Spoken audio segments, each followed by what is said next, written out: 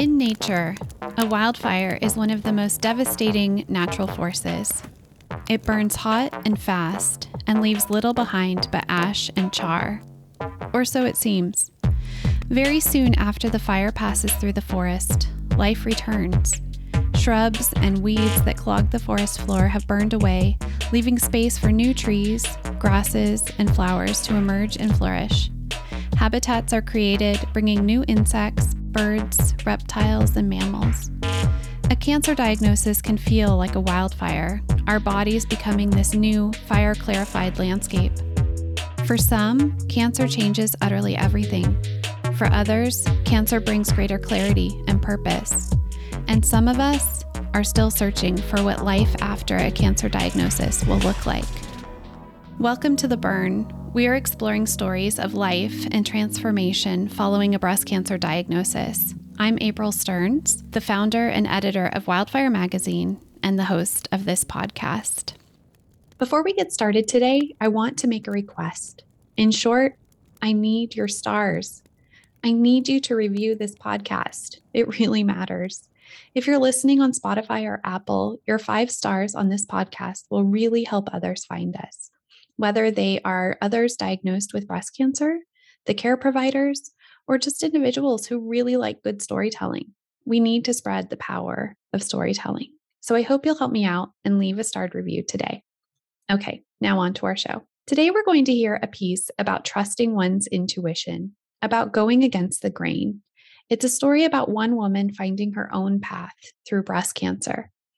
Of course, I have a small story for you about a time when I swam against the current myself. It was the summer I was 28 years old. I had lived my whole life in the shadow of a mother with a mental illness. In the case of my family, my mom had borderline personality disorder, and it manifested in a lot of anger and abuse.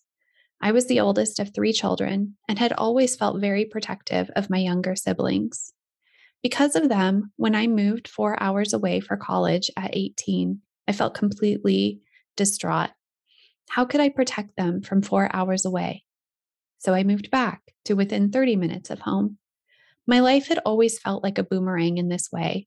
I wanted to get out from under my mom's dominance, but I kept coming back to protect my brothers, to find love and reassurance for myself, to be near my dad, back and forth, until the summer I was 28. I had finally found my way into a therapist's office, driven there by my mom's latest suicide attempt aboard a cruise ship in the Caribbean.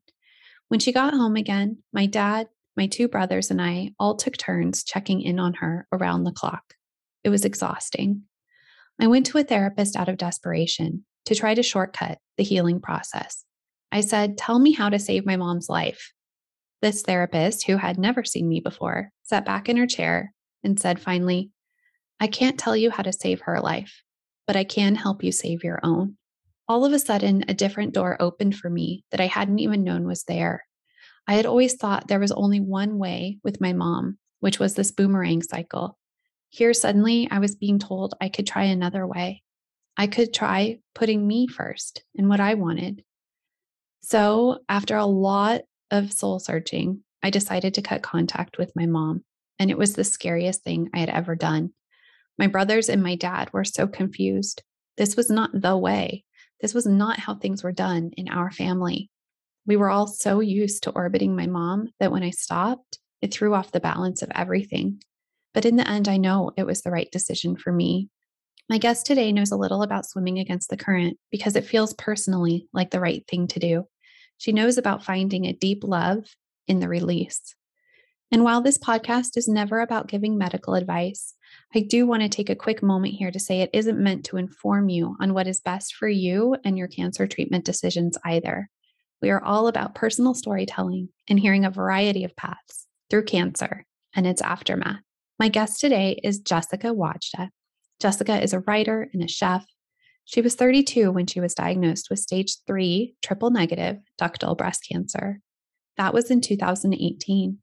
At that time, Jessica says doctors gave her just 4 years to live if she didn't do the rigorous treatment of chemo, surgery, and radiation that they prescribed. However, Jessica decided that wasn't the path for her. She was told she was committing suicide, she was bullied, her level of education was questioned. But today she's here to read a story she wrote about finding the strength within herself to rise up from the fear and listen to her body and her intuition. She chose a different path and she healed in her own way. And through it all, she discovered a surprising love for the cancer itself. Welcome to the burn, Jessica. Thank you. I'm tearing up as you're reading that. Well, I'm really looking forward to your story. The story that you're reading for us today is one you wrote for our 2020 body issue. This was an issue in which we explored all the ways that cancer affects our physical bodies, but also our minds in terms of body image and all that comes along with walking around and being owners of bodies affected by breast cancer. Your story is called I Still Love You. And after you read, we'll talk a little bit. And those of you listening, stay tuned to the end for a writing prompt inspired by our chat. All right, Jessica, I'll let you take it away. Thank you. I still love you. When you came into my life, all I could think about was you. You consumed my every thought. I couldn't sleep. I couldn't eat.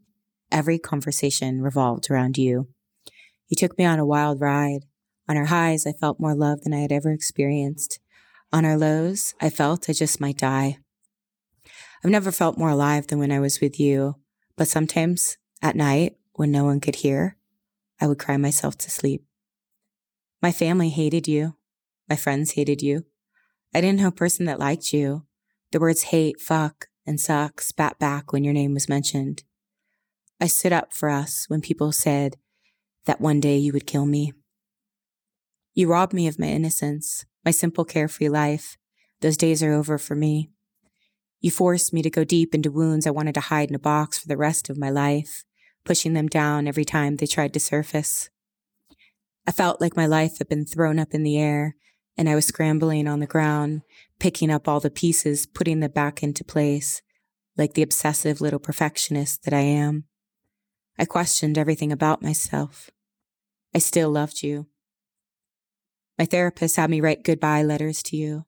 I wrote letters to myself with phrases like, you are enough.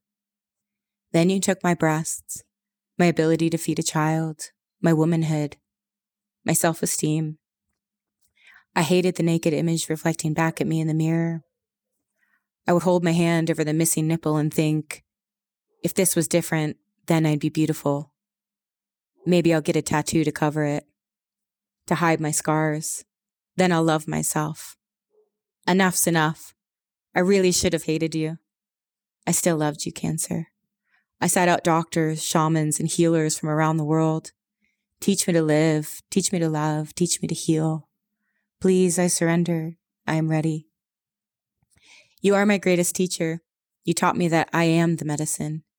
You taught me how to listen when my body was screaming for attention. Your destructive wrath that seemed to be sweeping the nation gave me perspective on life, what's important, to live each day to the fullest, because tomorrow is promised to no one. You taught me how to be grateful for every moment, every misstep, every lesson. You showed me that self-love comes from something much deeper than an image reflecting back in the mirror, that my scars are the true beauty, each telling a story of resilience and grace, that my body tells a story of love and devotion, that my greatest relationship in life is with myself, that true love comes without conditions. You gave me the courage to advocate for myself, to always speak my truth, even when my voice would shake. You taught me that fear is the real enemy, that love will always be my answer. Somehow I laughed when I should have cried. I danced when I should have sulked. I lived when I should have died. Hating you is easy. Loving you, that was the true test. And I will forever be a student. Thank you so much for that. That was really beautiful. So let's take a quick break here and we'll hear a testimonial. And then when we come back, we'll talk a little bit more about talking directly to trauma, about triple negative breast cancer, and more. Hello, my name is Audrey Ingamon, and I was diagnosed with breast cancer during COVID at 37 years old. April's writing workshop has been better than therapy or any other support group I have gone to. Everyone shares themselves and you really feel a sense of community and healing. Sometimes people's writing makes me laugh, and other times it makes me cry. I am so thankful I found this outlet as I love to write. I was even published in the magazine and was thrilled to call myself a published writer. I am forever changed because of these writing workshops and the magazine. Thank you so much for the love, Audrey. All right, welcome back, Jessica. I just want to thank you again for reading your beautiful story to us. Yeah, you're welcome. Thank you for having me. Thank you for doing this. I think this is a really powerful message that needs to be, people need to hear to have inspiration when they're, in the trenches that we were in. So thank you for doing this. Yeah, absolutely. Well, let's start there because this is a story that's not the mainstream cancer story, and not one that people might be used to hearing. And I wonder if you can talk about finding the strength to listen to yourself, and if that was something that you had already been working on, or this was a new discovery in cancer, another layer of your cancer experience. Like, how did this come about for you? It was kind of crazy how it all happened. I feel like about a year before I got cancer, or I received my diagnosis, I was just consuming resources on the power of the mind, healing the body through alternative medicine. I'm a wellness chef, and I had clients that I was cooking for them to heal their body of disease. So I was surrounded by this wellness, but I really revved it up, like I feel like subconsciously before I got my diagnosis, and so I had that foundation. So like the idea of doing chemo for me felt more scary than cancer, really. And I knew that there was another way, and this was probably my way. And it was very challenging to go against the grain. I had a lot of resistance from people that loved me and doctors that thought that their way was the way that would save my life. And but I had these. I was listening to a lot of podcasts and reading a lot of books on like the power of the mind and The Secret and manifestation and all of these really out there concepts. But it was exactly what I needed to have the motivation to go this route, because it takes a ton of determination and discipline. And yeah, it is so far from what the mainstream is doing that it takes a lot of strength and trust in the process. Mm-hmm. Yeah, I would imagine. I think anytime that you being the general public, any one of us decides to kind of swim against the current. And I've definitely had experiences of that in my life where it would in a way be a lot easier to turn around and swim with everyone else. But there's something inside telling you that that's not going to be the way for you. So I really admire that you wrote about taking a different path, because I think it would be almost easier to maybe not share it, maybe be quiet or about it. Can you talk a little bit about the conviction to also share your story? Yes. Well, it was, I'm sure that a lot of people that have written in your magazine and have been on your podcast can relate to this, that it's very cathartic to write about these very vulnerable things, and to put words to it was very healing for me. So, I started writing really for myself and to share with my community, like everyone that was supporting me, to let them know what was going on. Then I started to realize that like this message was really important to share, and you could relate it to any adversity that happens in life. It doesn't have to be about cancer, but just really finding a way to care for yourself, to do anything, to love yourself enough to what in your heart is best for you. And it really was a really healing tool for me along the way. And yeah, I think like I was very conscious when I first started writing to not offend anyone, because I was so worried that I was going to hurt someone that chose a different ways. They were going to be hurt by my words. And I realized that, like anybody that's been given that cancer diagnosis, we're all rooting for one another. It's not like this is the right way or this is the only way. I support everyone having a freedom of choice to do what's right for their body. So I just wanted to put that message out there that this is possible. It's not easy, but it's possible. And I feel like now, 4 years later, I'm on the other side of it better than I ever could have been if I didn't have this catalyst for growth. And that's what cancer really was for me, was a really shift for my life, for a really positive change. Yes, I love everything you're saying. There's a few things that you're saying that I want to dig into. First, I love what you just said about being afraid to write for fear that your words might hurt someone else.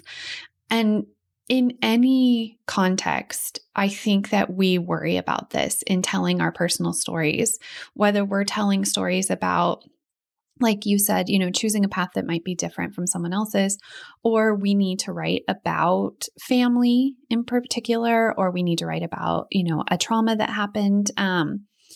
Everyone comes to writing their personal stories with at least a sliver of fear that either they are going to be hurt in the process of writing, or someone else reading it will be hurt. And I guess I just want to commend you for knowing that although powerful, words aren't going to hurt someone else if you are just sharing your truth, and just sharing what your experience is. And so I really appreciate that you had the bravery to know that and to write something that was really needed in your healing. Mm-hmm. Thank you. Yes. And then the second thing I wanted to talk about was this idea of flipping the script. You had a therapist tell you that you should write farewell letters, and there was a component of writing that was suggested to you in your healing, but you decided to write to the thing itself and to cancer itself. And I'm really intrigued by that. I find that really helpful for myself personally, and I teach that in my workshops. I wonder for you, had that been something you had done in the past, or was this a new thing to write, to the thing itself? And in particular, are you still writing to cancer? Is there a dialogue still happening? Good questions. I think writing has always been a healing tool for me, journaling when I'm trying to understand how I feel, like putting words to it has always really helped. I know if I have a conflict with somebody, writing a letter out is always like a really good way for me to convey what I'm saying fully. So yeah, I think writing has always been a tool like that. And yeah, in therapy, there was a lot of writing to certain people and writing to my childhood self. And the cancer came much later after writing to the cancer came much later after the therapy sessions. But what I really felt, which I think isn't spoken that much, is that I wanted something that was in my body, I wanted to love it. Like I didn't want to hate something that was residing in my body. So to thank it for all of the things that it's given me, because it gave me a lot, but also like okay, you can go now. Like, thank you for the teachings. Thank you for the lessons. This is my goodbye letter to you. And I think that was a very, very kind of like an end to a chapter for me to write this. I like that.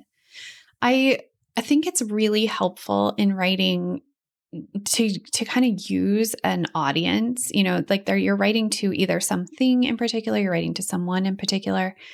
When you were writing to cancer, were you picturing something in particular? Was there a part of your body you were writing to? Like if you had to close your eyes and kind of be in this conversation, what was before you, if you don't mind saying? I mean, the full spectrum of emotions that I could ever feel all came through with cancer. So it's, maybe I started crying at one point and it was grief and sadness, and then it turned to joy and gratitude. So, I mean, to picture it, it's like this huge, expansive universe of all of these things that cancer brings out in us. Mm-hmm.